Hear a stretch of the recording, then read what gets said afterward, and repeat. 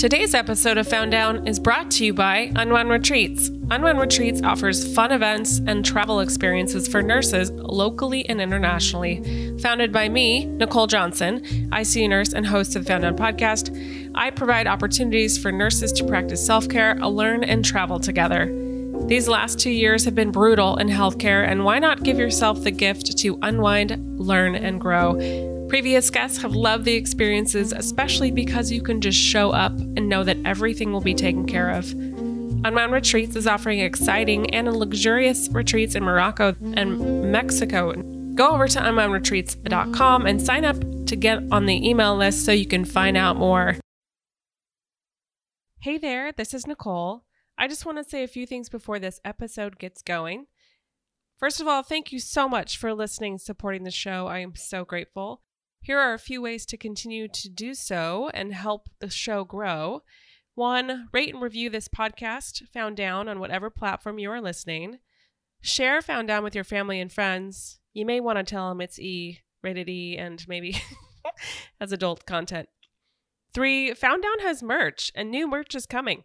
Go to founddownpodcast.com and click on merch. There are t-shirts, sweatshirts, mugs, and stickers, and I got some other cool shit in the works. Also, email me at founddownpodcast@gmail.com to let me know your thoughts or suggestions for the show. I love hearing from my listeners. You are the coolest and you are the smartest. Also, are you looking to donate to a nonprofit this holiday season? Well, I have just the one. I did mention it. I've mentioned it before. It's my friend and loyal listener of the show, Tiffany Toms. What up, Tiff? She created Hope Center Resources, a nonprofit dedicated to getting the homeless in Seattle much-needed toiletries such as toothpaste, toothbrushes, socks, and hats, among other things. I'll link her website up in the show notes of this episode. It's a really easy and great way to give back to the community, especially this Thanksgiving holiday. Additionally, I'm excited about this. My self-care for healthcare business, Unwound Retreats, has some really exciting news. With the real possibility of vaccines on the horizon, I'm planning something really big this June.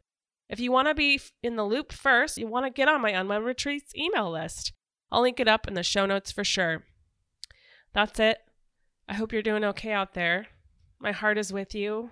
I'm definitely thinking of you. Stay safe and try to stay sane. I hope you're having a laugh from time to time because I think laughter is the best medicine. Anyway, I love you guys. Enjoy this next episode. See ya. Welcome to the Found Down podcast. This is a podcast of untold nursing stories that are sometimes hilarious, dark, insane, and anything in between. As a warning, this show is rated E and is mature in content. It often deals with the reality of life and death and how we as nurses intersect with that on a regular basis. If we laugh, it's not out of disrespect. We love what we do and have every intention of continuing to do so. With that, enjoy the show.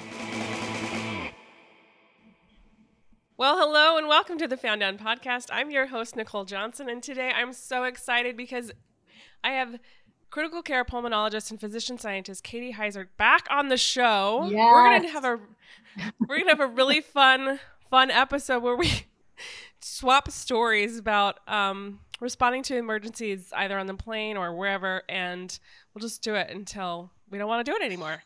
But Katie, first of all, how are you doing today?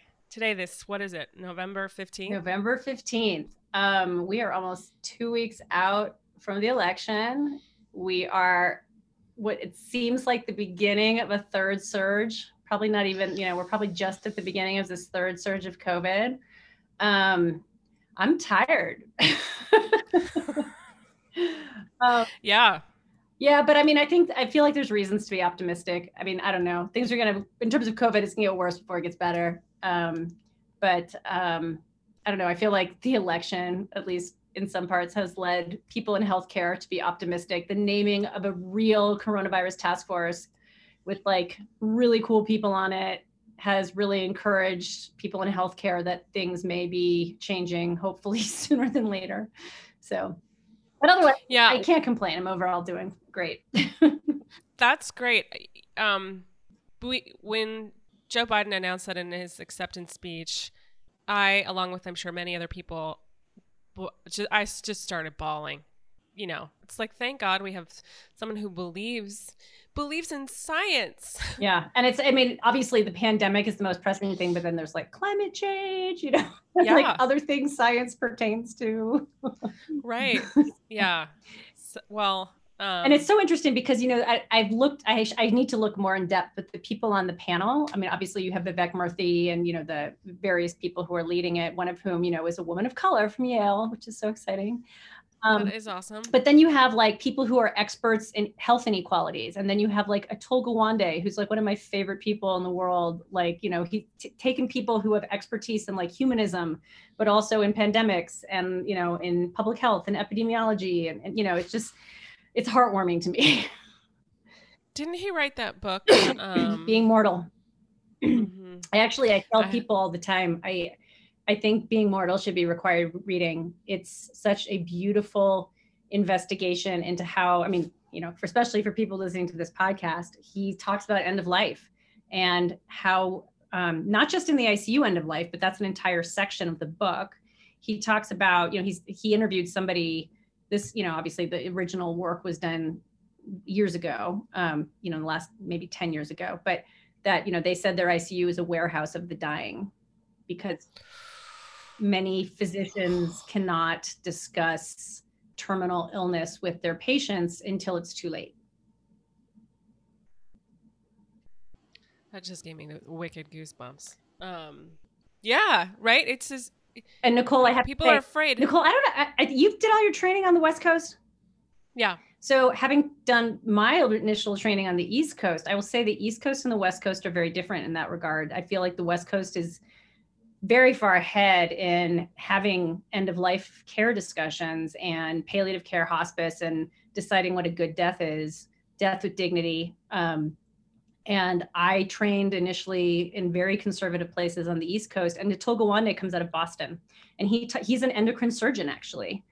So he does a lot of cancer surgery, thyroid cancers, things like that. And he admits that part of the book, it's really touching. He admits he failed to tell a young woman that she was terminal, you know, that she had to start making decisions because he felt so overwhelmed by the kind of, I don't want to ruin your day kind of, you know. Like, yeah.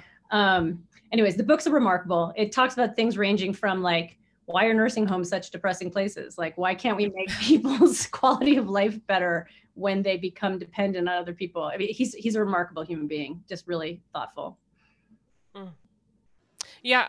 Speaking about what we do here, I often find the most radical conversations or radical moves from physicians, especially, is to have those bold conversations of this actually isn't going anywhere, and us doing things to you is going to make things worse. Like what? I mean, just you know, I'm going to shout out to Bishak Charu, who does that so beautifully, and obviously Kevin Patel, and Mark Tonelli, who we need, and Mark Tonelli. Father.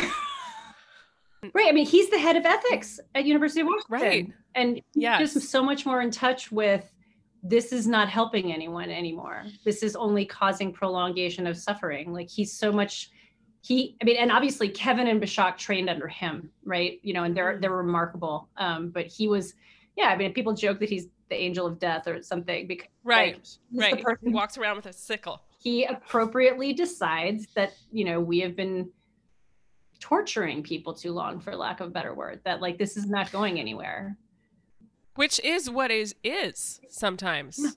You know, you end up with people just dead in the bed for months, and then, you know, families don't want to give up hope, but yet I don't know, we're going down a long path of moral distress and ethics, but but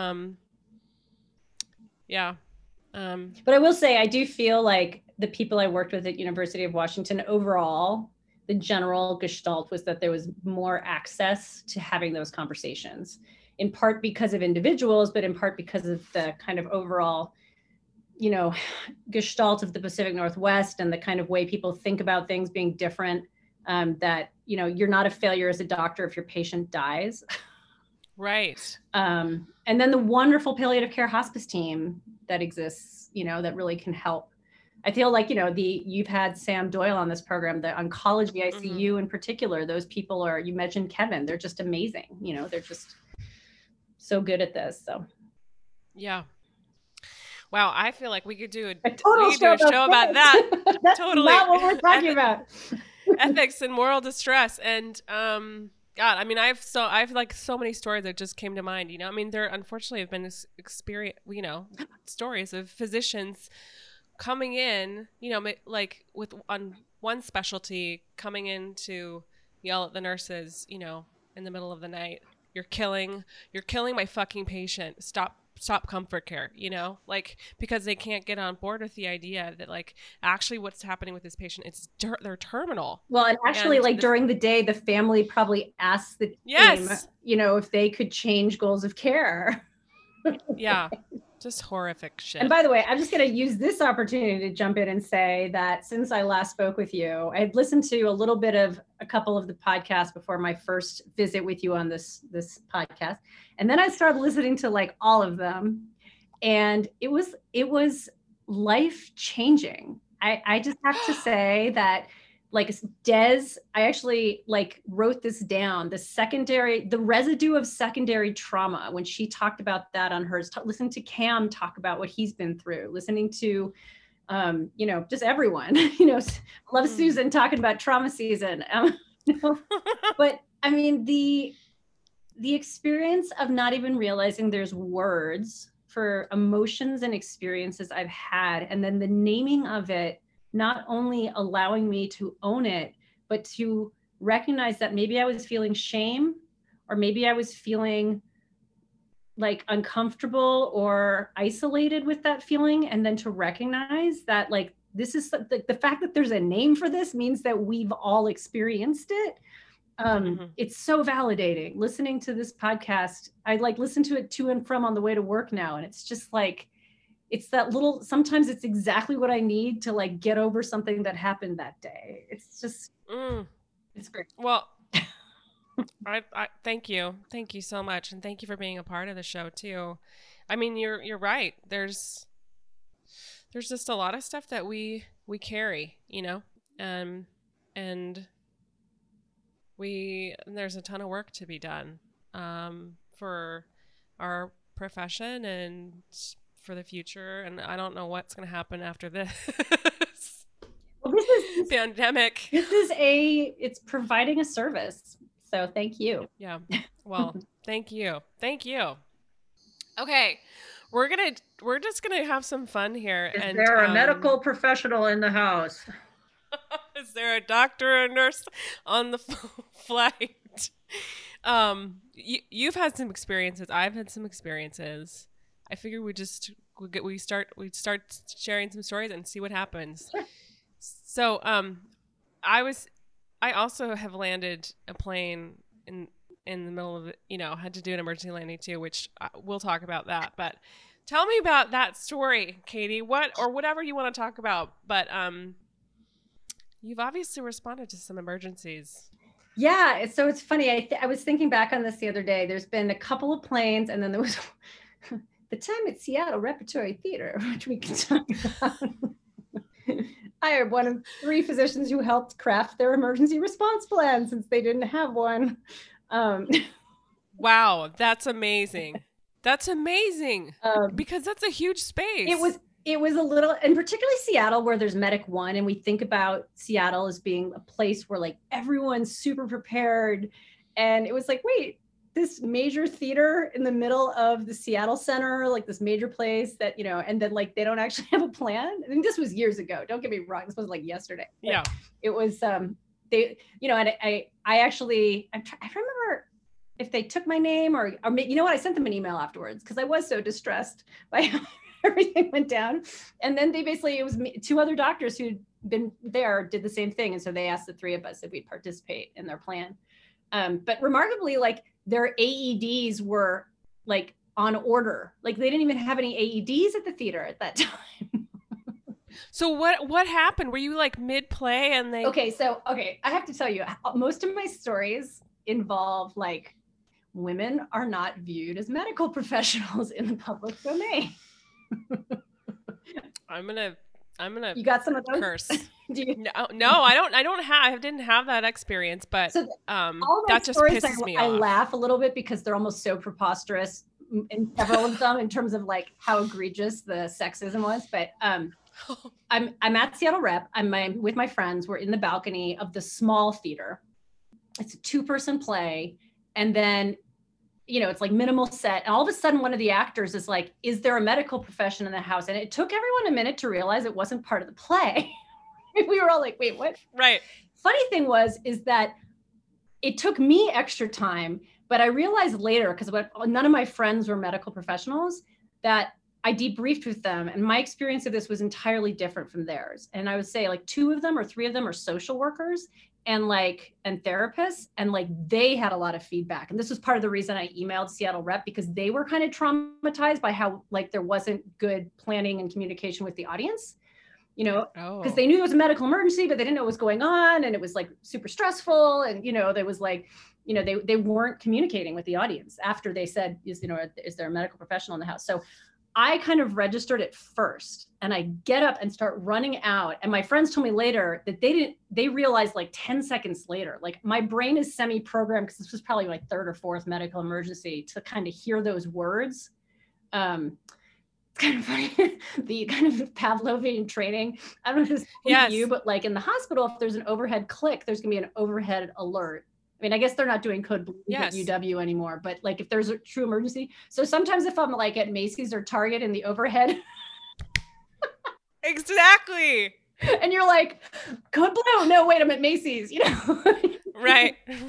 So same thing with like, need to clean up on aisle 10. Same thing with like, is there a doctor in the house? So I was out of there before my friends even realized what was going on, right? And there's like mumbling apparently going on in the balcony. And someone in the balcony goes, there's a nurse coming. And all of my friends apparently simultaneously, without even trying to, go, she's a doctor. So anyways, that was the first thing. I was just like, I didn't even know about that till later. You know, and then you have to picture me though. I'm wearing this like bright blue turtleneck sweater, a black mini skirt, and knee-high black boots.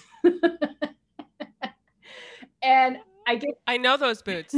I get down to the first floor, and there's like commotion going on, and I make my way over. And I've learned that whether you're in the hospital or in public, if it's a cluster, you always have to, first thing you have to say is, who's in charge? Right? You show up at a code, you know, everyone's like crazy. Who's in charge? Right. That was the day I also learned I should say, I'm a doctor who's in charge, because yet again, nobody assumed I was a doctor. Because, you know, I'm wearing a mini skirt and boots. Like, right. So the old white men in the suits were the ones who everyone assumed were the doctors, which some of them were. Fair. Okay. Fair. So I come up and I'm like, who's in charge? What's going on? And this woman turns around and she's like, you know, it's that man and those men are doctors. And I look at her and it's Jenny Hartley, nurse practitioner. Who, you know, critical care nurse to nurse practitioner who I have worked with. And I'm like, Jenny. That was the funniest. That was probably my funniest. Like, is there a doctor in the house, when you show up and you actually know somebody else? Yes. That's amazing. That's amazing. But what was interesting is, you know, for me, and you know, it was one of these things I feel like this is going to change with time, but especially early on, like I'm closer to my training than a lot of these, like, you know, retired physicians or like late, you know, even if you're not retired, if you're like a hand surgeon or you're a cardiologist who does clinic, you don't remember how to deal with emergencies, right? Right. Not something you're going to do. So, you know, they were trying to move this guy out of the aisle, and he was like, he's dizzy, he's lightheaded. I'm like, lie him down on the floor. And that like totally fixed him.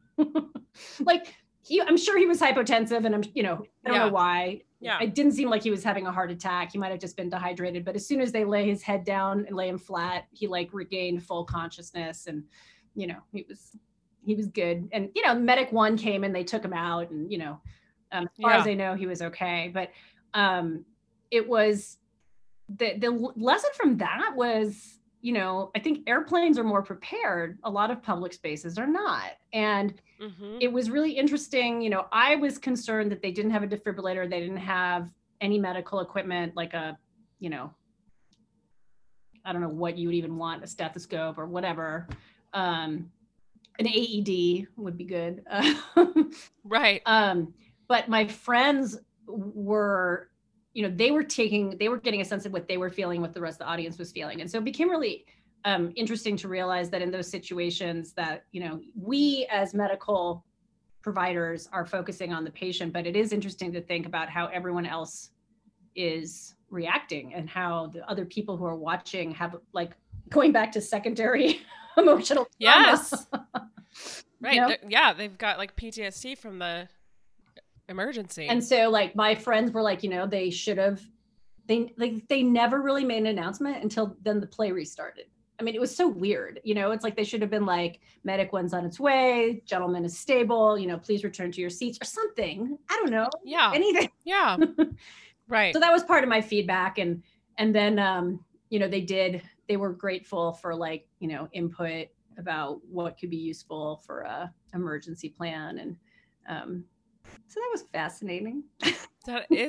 That's wild. Well, I mean, that's amazing though, because that actually helped inform, their emergency. Well, you helped create it. Yeah. I mean, I felt a little weird when I initially emailed them. And then I was like, you know what? If no one tells them, they're not going to know. Right. Right. Oh my God. I was on a flight from Morocco to England. Okay, so the big long haul flights. I guess that's not that long though. This was a short flight, and this is not the most like crazy story that I have, but the craziest story. But I have a really weird story. But this flight though, this wasn't my first medical emergency, and so just for the record, the Moroccans speak French, and so they were like speaking French and Arabic. I can speak some French and I can speak some Spanish. This is important because the person that was having the issue spoke Spanish, but they say that something like emergency, like and I was like, oh no, oh shit, and so I was like, do you guys need some help? Are you okay? To the flight attendant, and they got me back to this patient who was very dizzy, and not she was able to talk and converse. She was conscious, so she wasn't like super ill, but I was like, where's your AED? They didn't have an AED on this commercial flight. Like I was like, oh my god, I had to get over that, but it took me a minute. You're so used to Seattle being like up to like, oh my god. Well, in America, right? There's probably a difference between like we have it's probably pretty standard in the USA now, right? But yeah. I was blown away. That lady, she, I gave her some. I think they had oxygen. I gave her oxygen. But she said that this happens to her every time she flies. Like and I was like, well, then I'm like, does she have pulmonary hypertension or something? Or like, why is she not? I know. But she said like, she gets, she gets short of breath and also like lightheaded when once they get up above a certain altitude. Yeah.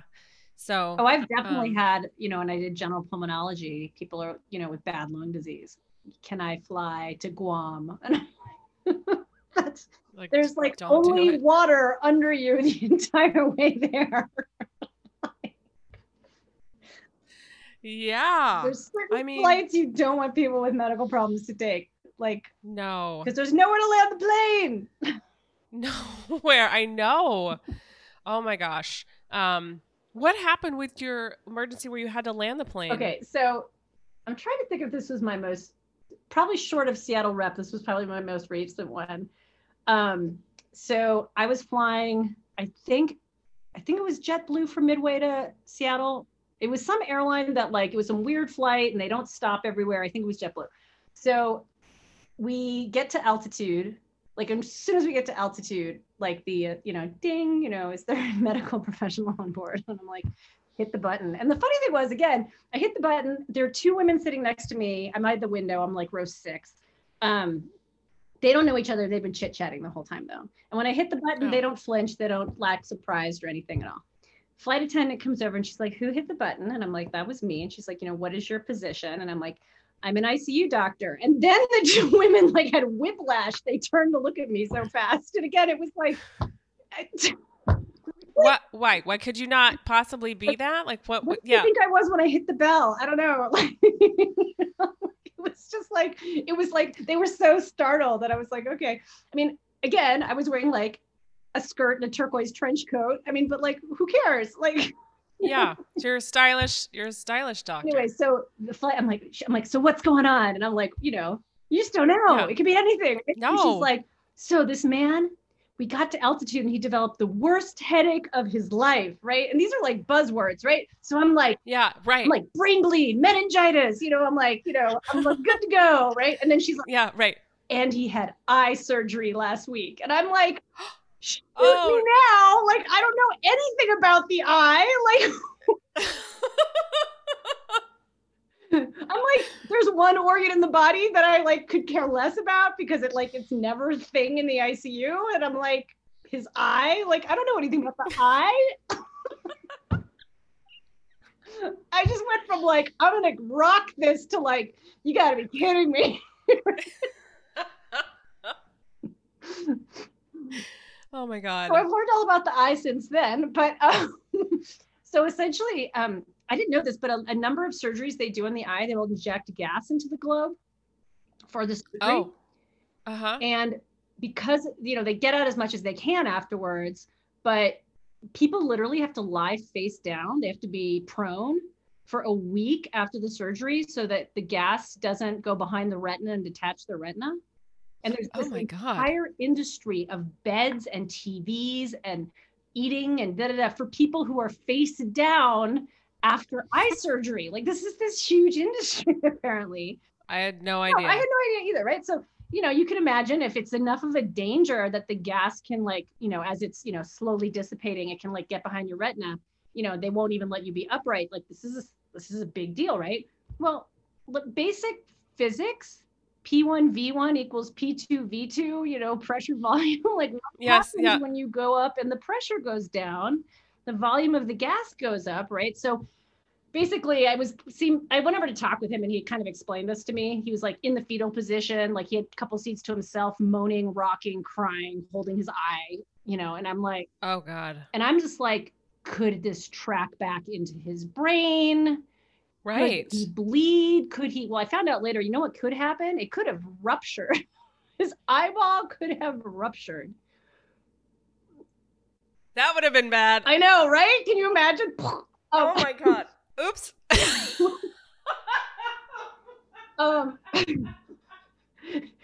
horrifying. That's like things out of nightmare, like horror movies, right?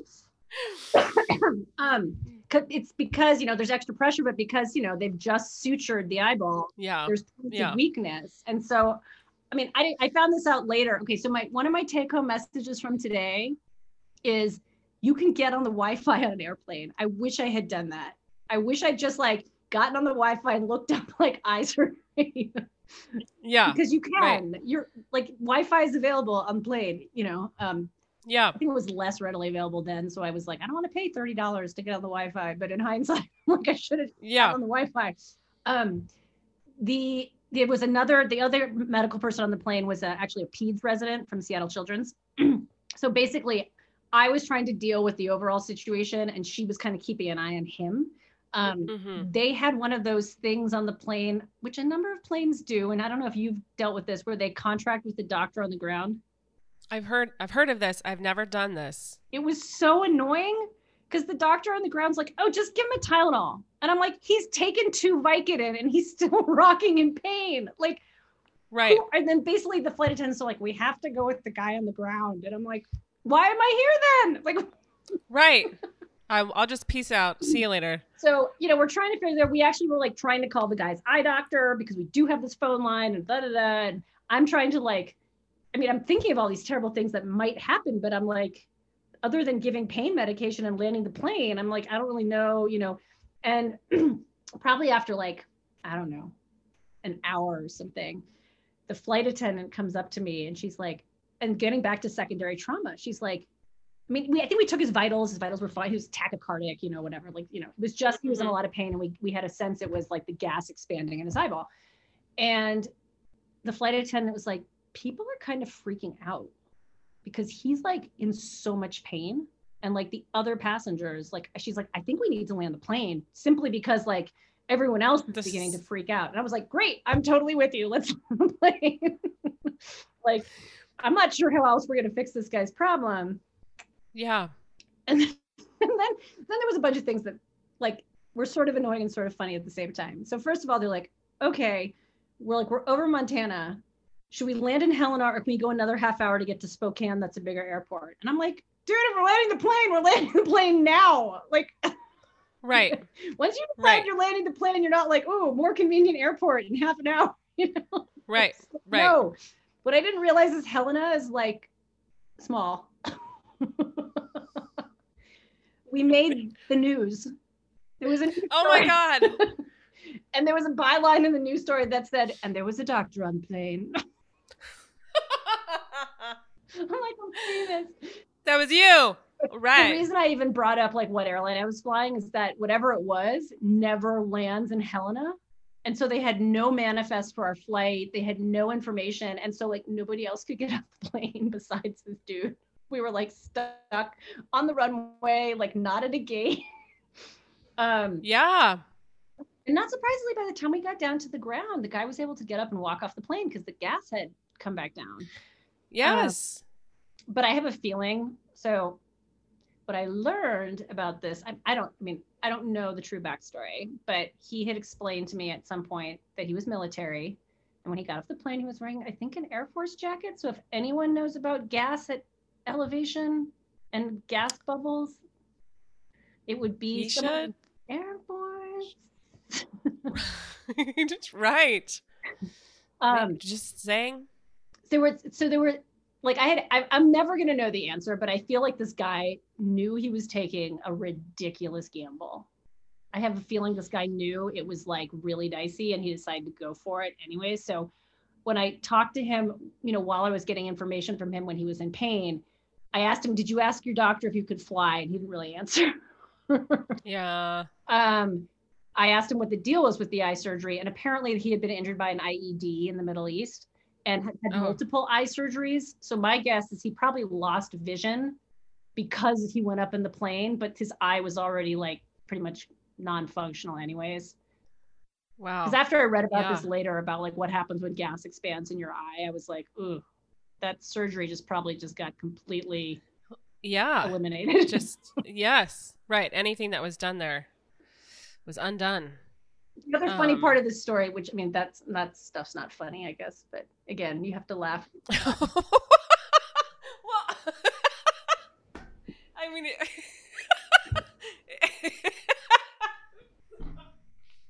sorry, you have to laugh. You do. We get to Seattle, and so we ended up being 2 hours late because we stopped in Helena and took off again, right? Mm-hmm.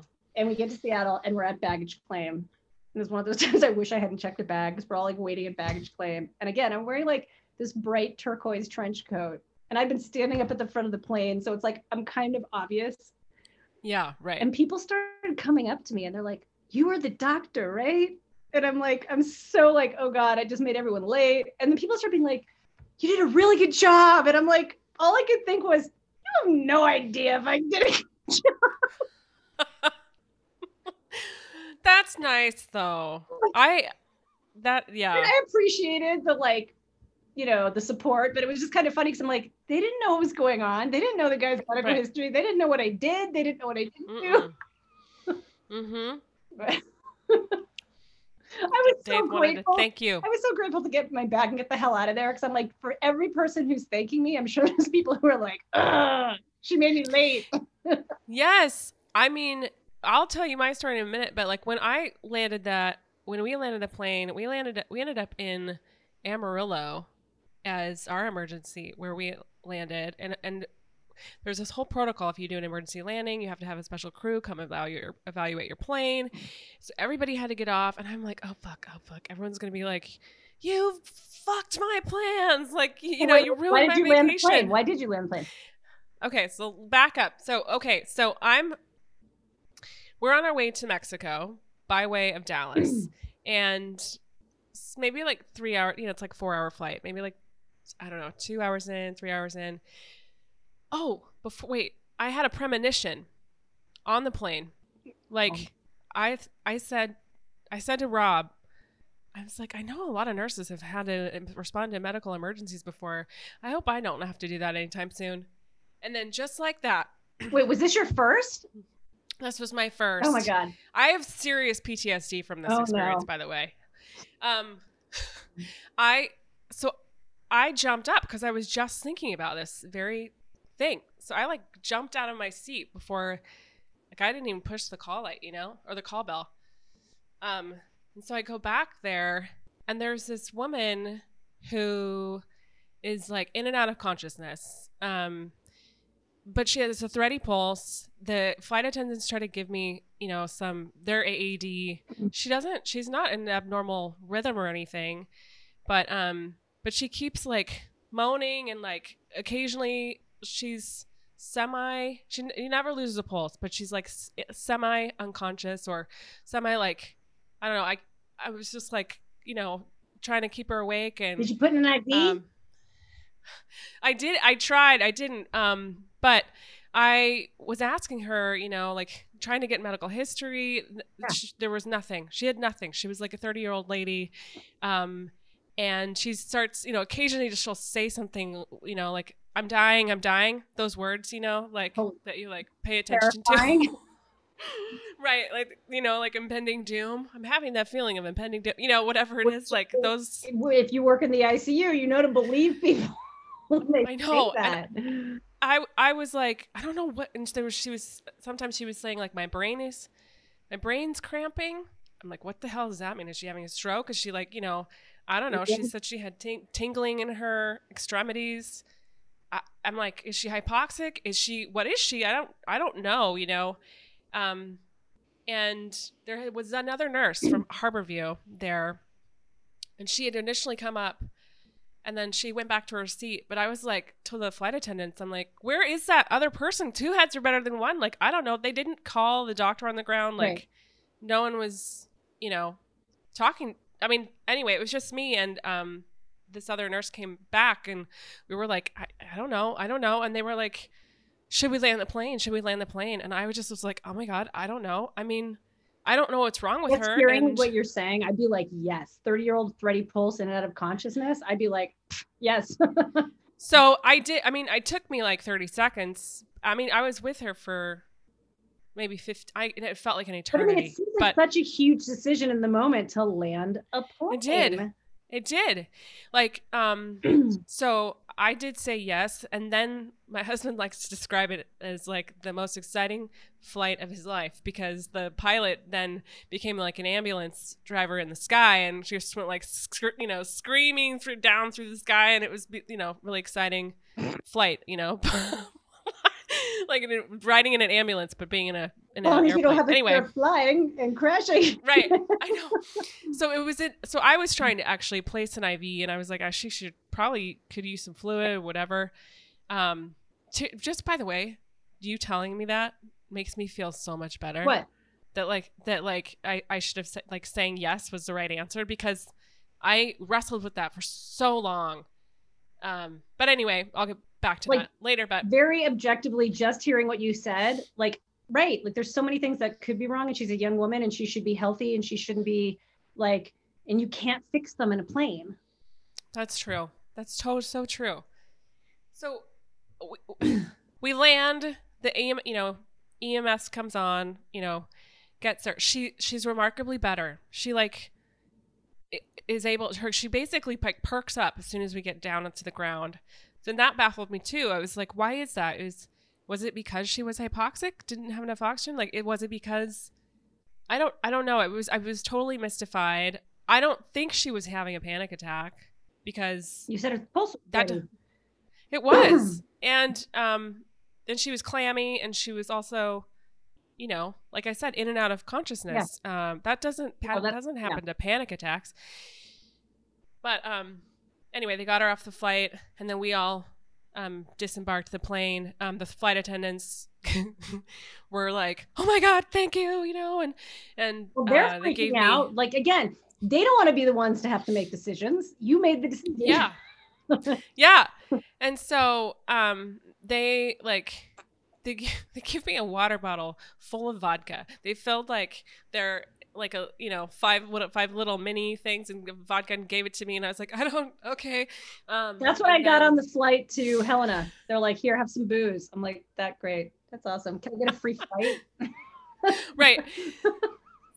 So eventually we all disembarked the plane. Oh, the pilot asked me like, what, about the experience or what could I learn. The one thing that was weird was they did have a blood pressure cuff, or they had blood pressure monitoring system, but it was like something I'd never used before. It was like semi-manual and semi-automatic. Like, weird.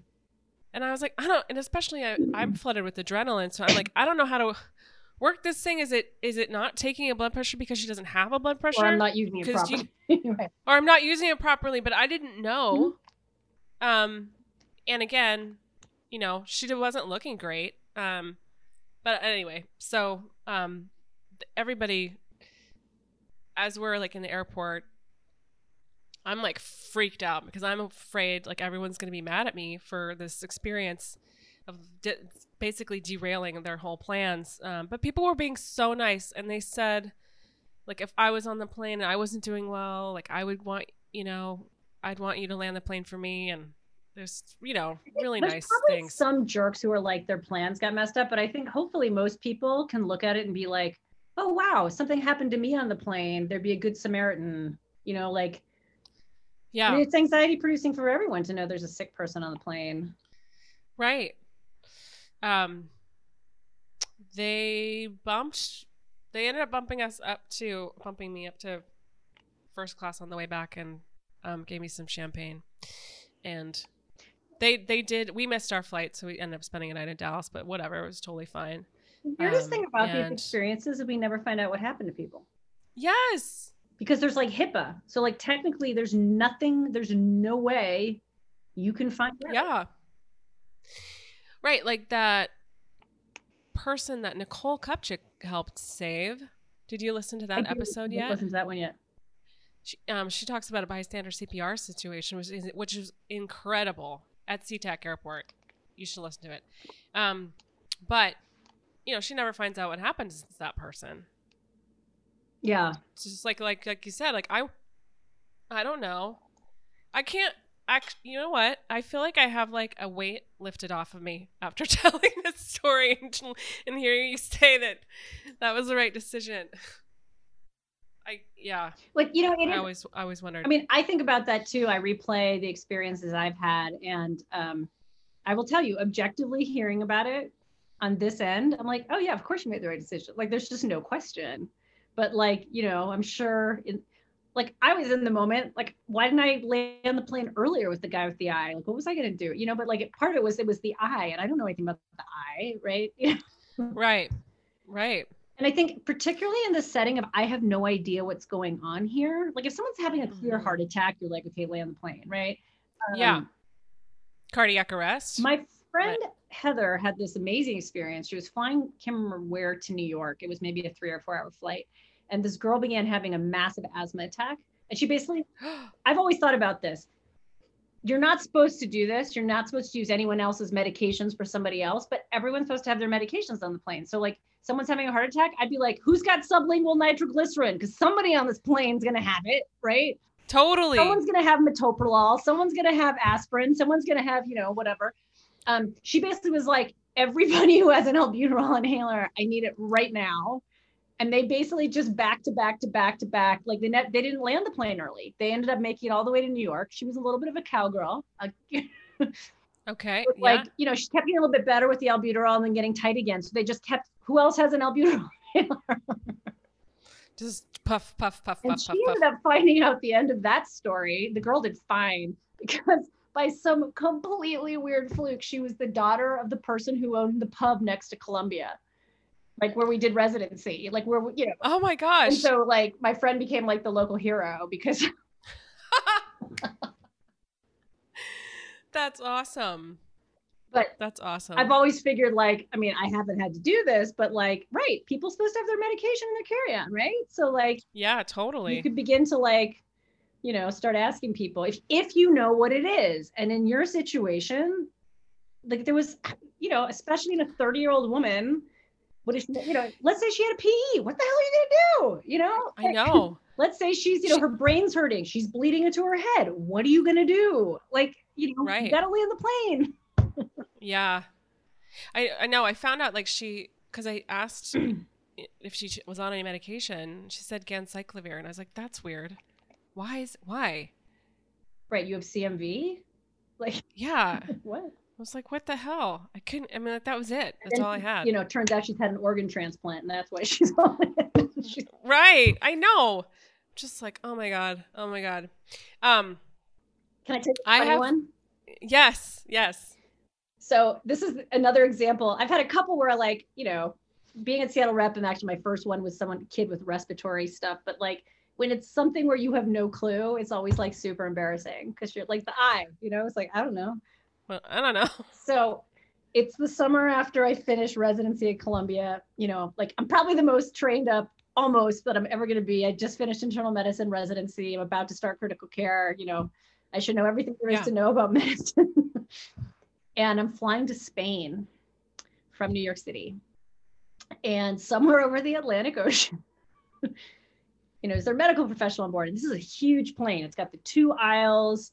And so at the back of the plane, there's this almost like big open space because there's like the bathrooms and the galley and the whatever. Mm-hmm. So the call comes and I'm traveling with my friend, Amy, who is one of the ICU pharmacists at Columbia. So she just turns to me and she's like, Katie, you should go. Her job, go. And I'm like, okay. Like, I'll let you know when I need my pharmacist. Yeah, she's like, let me know if you need anything, but go. I've had other friends be like, do you really have to? I'm like, but it was funny. She was like, go, Katie, this is your job. So I get to the back of the plane and there's this big group of people and there's like a bunch of guys and then 2 women. And again, I show up and I'm like, what's going on? Who's in charge? And it turns out the patient is a 20-something-year-old woman who is something weeks pregnant, early, somewhere, I can't remember, between like 16 and 20 weeks, something, who's had some bleeding. Uh-oh. And part of me is kind of like, what do you expect us to do? Yeah. Like over the ocean, like what, right? And so her vital signs were fine. She wasn't actively hemorrhaging, right? Right. She wasn't showing signs of being hypotensive or anything. But I'm like, pregnancy? This is not my thing. You're like, again, I'm anybody like, else? I'm like, again, like, can we come up with things that I have no expertise in at all? So at that point, I realized from hearing other people talk about like, what if the only other doctor is a 75-year-old hand surgeon, so I said, okay, a big group of doctors, I'm like, or medical professionals, I'm like, let's all identify our specialty and like figure out, turns out all the guys were urologists and they were on their way to a conference together. Oh my God. And like, they don't know anything about a young pregnant woman. Right?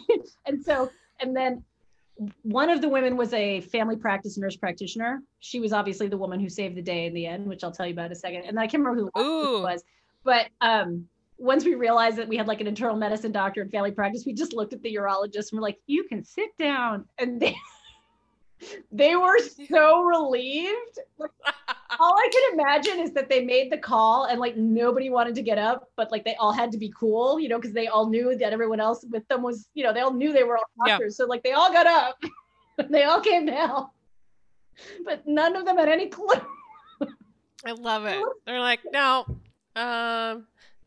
pregnancy? Yeah, they were so relieved. They were like, bye. So, I'm like, oh God, pregnant, and like, again, she's not hemorrhaging. I could feel like a hemorrhage, right? But like a little bit of bleeding, absolutely. I'm like, I don't know. So the nurse practitioner just pulls her aside and she's like, sweetheart, when did you last have intercourse? Oh, last night? You're fine. Go sit down. Just a little post-coital bleeding. And it was just, and you know what? I was like, $10 says that girl goes straight to a doctor when she lands in Barcelona.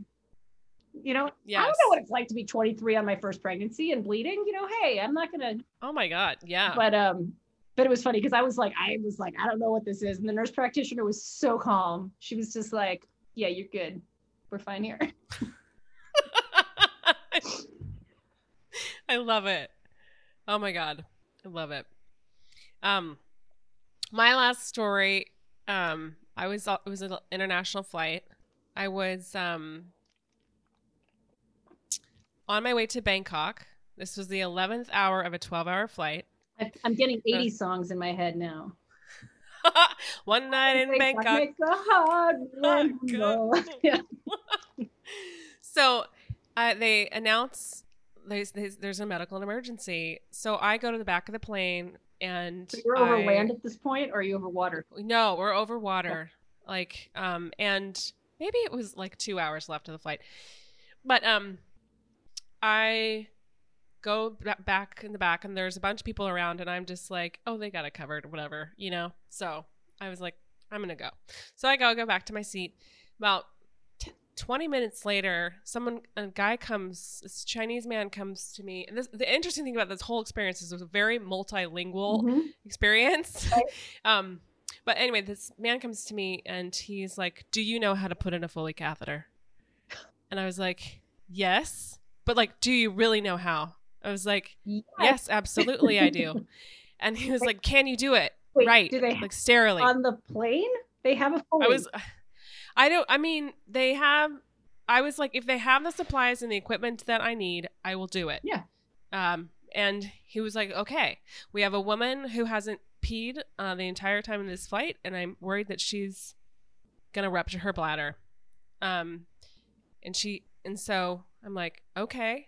So I get up, I go to the front of the plane with the flight attendants. They give me these like 2 giant silver tins of medical equipment. I'm like rifling through it. I'm like, oh, I guess you can intubate somebody. Oh, you can clamp. Like there's a laryngoscope and I was like, oh, and then there was like a clamp for like umbilical cord and there was all kinds of stuff and all kinds of. You can deliver babies on a plane. Not that I could. As we have established. Right. Oh, I feel like you could clamp an umbilical cord and catch a baby. I don't know. I'm anyway. I have confidence in you. Anyway, so I finally find an actual catheter, but there's no bag attached to it. I find some like cleansing wipes that are semi-sterile, or probably not technically sterile, but I was like, all right, well, I got what I need here. Get some antibiotics later if she needs some. I know. So they bring this woman up to me and they had a big like blanket for her and I kind of tell her what I'm going to do in, you know, like she speaks Vietnamese, and the flight attendants speak Mandarin, I think, or is Taiwanese. Any privacy? Well, yeah. So there was privacy. That was really nice because it was like in an alcove up towards where the you know the pilots are, and they were able to pull a curtain. But I did tell one of the stewardesses or the flight attendants rather, I'm gonna need you to hold a flashlight and help me, right? Because I have one catheter and then meanwhile I'm like, would my other friends do this? Like, would my nursing colleagues do that? But I was like, oh fuck it, I don't care. I'm gonna just do this. I would have done it, and I've placed many fewer Foleys than you have. Okay. So I was like, okay, I've got one shot. You know, female anatomy's weird. I lay her down, pull up her skirt. She's not wearing underwear. And I was like, well, that's weird, but okay, whatever. And luckily everything's like crystal clear and I can see everything I need to see. I place it and she only like pees like 30 cc's. And you're like, that's not expected. I'm like, that's not expected. And I'm like, is she going into renal failure or what? Because she was hypertensive. But anyway, sort of anticlimactic, but like I did it and she didn't have much to pee. So I just told the doc, like, obviously she's got to go see somebody, you know, when she gets out the plane and whatever, but random placing a Foley catheter at 30,000 feet. Experience. Yeah. It was pretty weird. Pretty wild. My former mentor at UW who will remain nameless, but who I'm sure you worked with at some point. He was mostly a researcher, and he did critical care for a while. Then I don't think he's doing any more clinical work, but for a while, every flight he was on, he was placing IVs on people. And I'm like, I'm not getting on a plane with you. What the heck? Oh my God. Like I've never placed an IV on a plane. I've had, 3 or 4 medical emergencies, but never needed to actually like place an IV. And I'm like, why have you been on 7 or 8 flights? Right. Like, what is going on? Yeah. My friends joke, like, are you creating these emergencies? Do you have Munchausens or whatever, I'm like, no, just random. Well, so because I brought up the whole gender thing, my very first medical emergency, I was flying to Hawaii, and the patient was the kid sitting in front of me. Mm-hmm. His parents were there. He was probably like 3, and he had apparently, I got this whole story, had a sibling who had recently been diagnosed with asthma, like an older sibling. And I feel like, again, I'll never know what happened to this kid because they leave the plane and you don't find out. But yeah, my interpretation was that the parents were super PTSD'd from their other kid. I think had like a really bad asthma attack, and like they were super concerned about asthma. And so the older kid had an asthma inhaler, but I think had been like hospitalized for asthma like 6 months before, whatever. And they had like a little nebulizer and stuff. And the little kid had a cold, and he apparently said to the mom, I'm having problems breathing. And I examined this kid, so I'm pretty sure it wasn't his lungs. I think he meant like his nose was congested. Mm-hmm. But the parents are freaking out, and they have to, they had already tried the other kid's nebulizer on him, and the kid was still like, it's still hard to breathe. And then they were trying to figure out if they were going to crack oxygen, but to do that, they needed to get a medical professional involved. Like the flight attendant can't just like bust out oxygen. Okay. So they're like, is there a medical professional on board? And I'm seeing all this play out. They're sitting right in front of me. I'm a first-year pulmonary fellow, like, of course I'm gonna, right? Help. Yeah. I'm wearing shorts, t-shirts, and flip-flops. So I'm like, because you're going to Hawaii. I'm going to Hawaii on vacation. Right. So the flight attendant says, I can't remember if it was like initially or after I was like, the kid's fine, don't worry about it. Like, show me your doctor ID card. And I'm like, fuck off. Sorry. I know, totally. I was like, first of all, there ain't no thing. That's not a thing. It's not an international license you carry around with. But even if like, I do have like a hospital ID, but why would I bring it on vacation? So like, I literally have since then, I have a photo of my medical license on my phone because I just don't want to deal with this nonsense ever again. Right. Yeah. So, right. Basically they had a stethoscope and whatever. And, I assessed the kid, and he was moving air, and he wasn't wheezing, and he sounded fine, and he was sniffing. And I'm like, his color was good, and he wasn't using accessory muscles or anything. And I'm like, I really think he's just has nasal congestion. Like, I don't think he needs any oxygen. Like he's fine. Like he's got a cold. And again, I'm sure the family went straight to the ER when the plane landed. But like they gave me actually several of the flights. They made me fill out this whole thing of paperwork, but that flight in particular, they were like giving me attitude, the flight attendants, as if I was like making up that I was a medical professional. And I'm like, why would you? And that's like people, back in the day, they always said that if you volunteer on a flight, you get like a free flight or something. I didn't even get a thank. I got like nothing. No, thank you. No. Have you ever gotten anything? I think a glass of, booze? Whiskey. Yeah. I did get a free flight for the one that I landed in Amarillo. But man, the other thing, I was since in anticipation of this recording, I was talking with my coworkers about this, and we looked up Good Samaritan laws. I'm so glad. I want to talk to. This is exactly where I wanted to go next. Okay. Yeah. Go ahead. No. So they were wondering what the deal was, and I was like, so there's state by state jurisdiction, but there's a national or maybe even international Good Samaritan for airplanes, because obviously you're flying between states. And so Oh, you're basically just covered. Like you just don't need to worry that someone's going to sue you if you help on a plane. that's great. I mean, at I least within the United States, you were like, we've both had international experiences. So. yeah.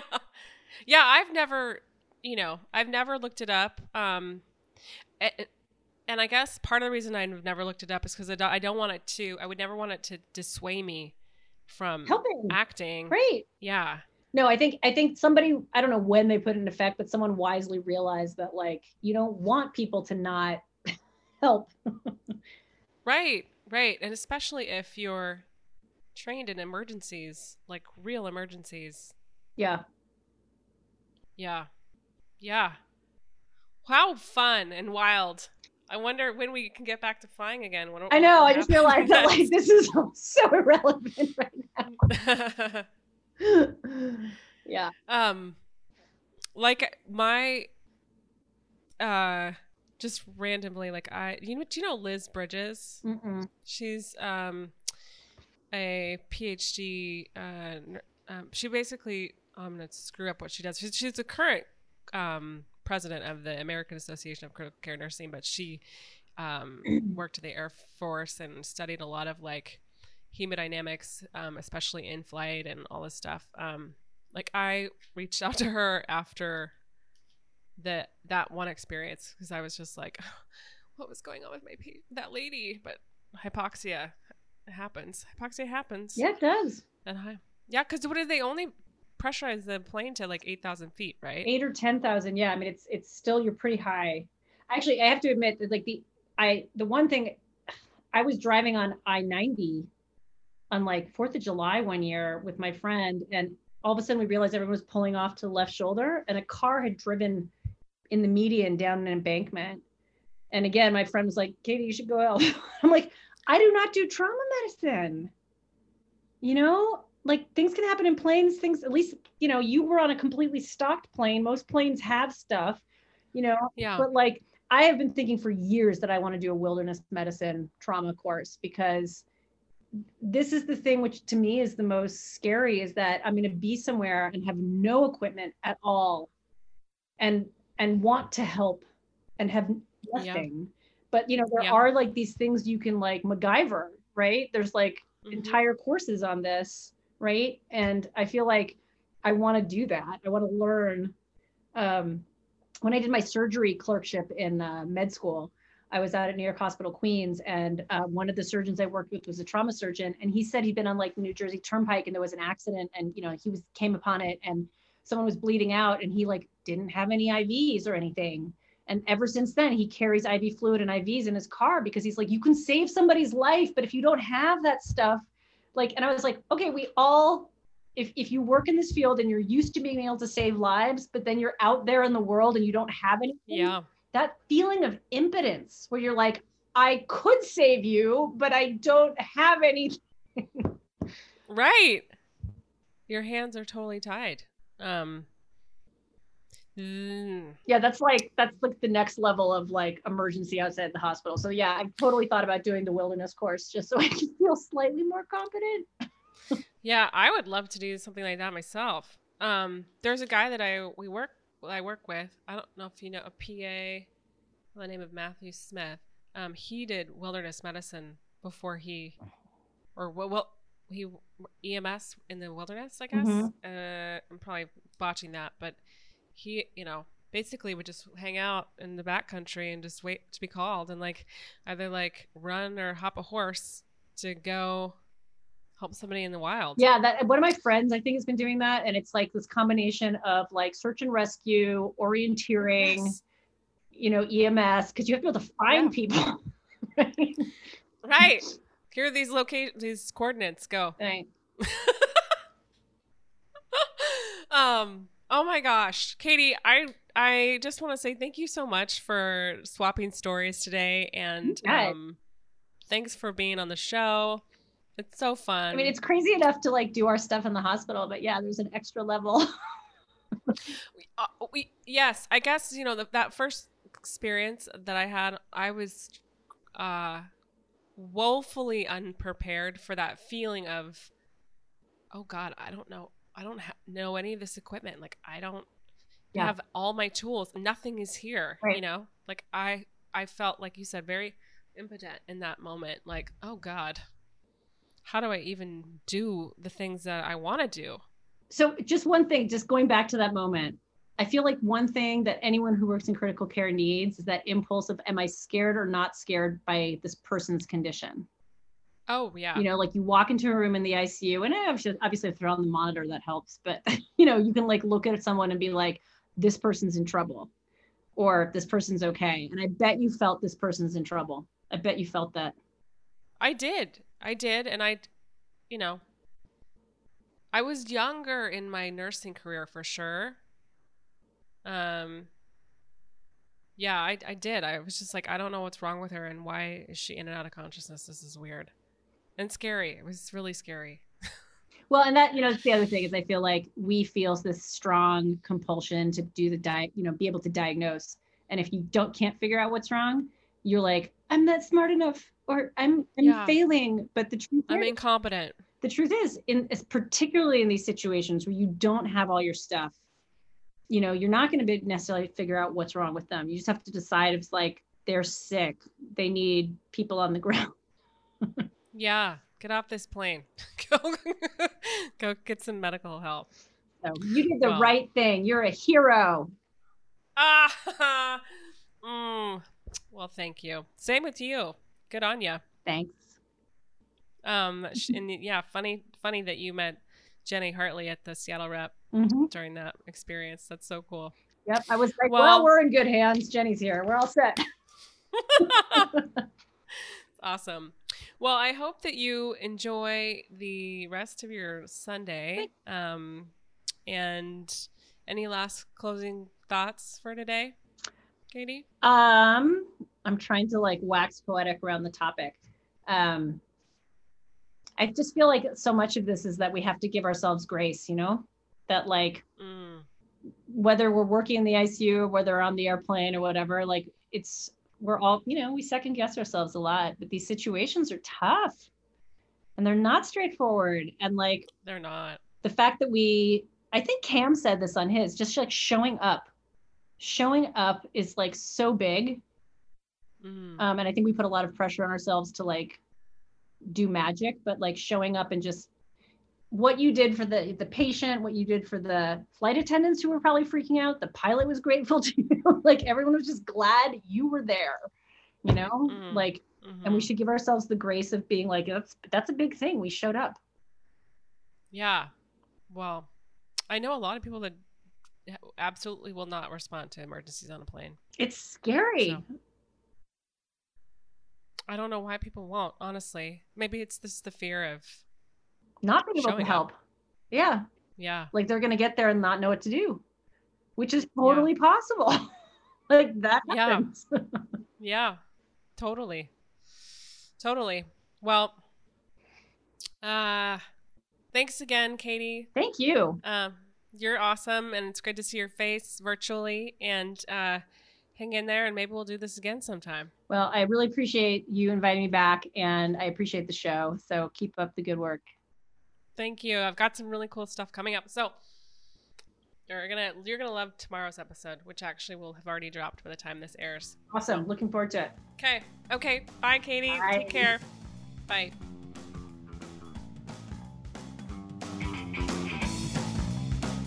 Thanks so much for tuning in today. If you enjoyed the show, please subscribe and leave an honest review on whatever platform you are listening. Also, feel free to share this with your nursing colleagues. If you'd like to email me, you can do so at founddownpodcast@gmail.com. Feel free to send in any stories, just make sure they're HIPAA compliant. Also, you can follow the podcast on Instagram at founddownpodcast. We'll see you on the next one.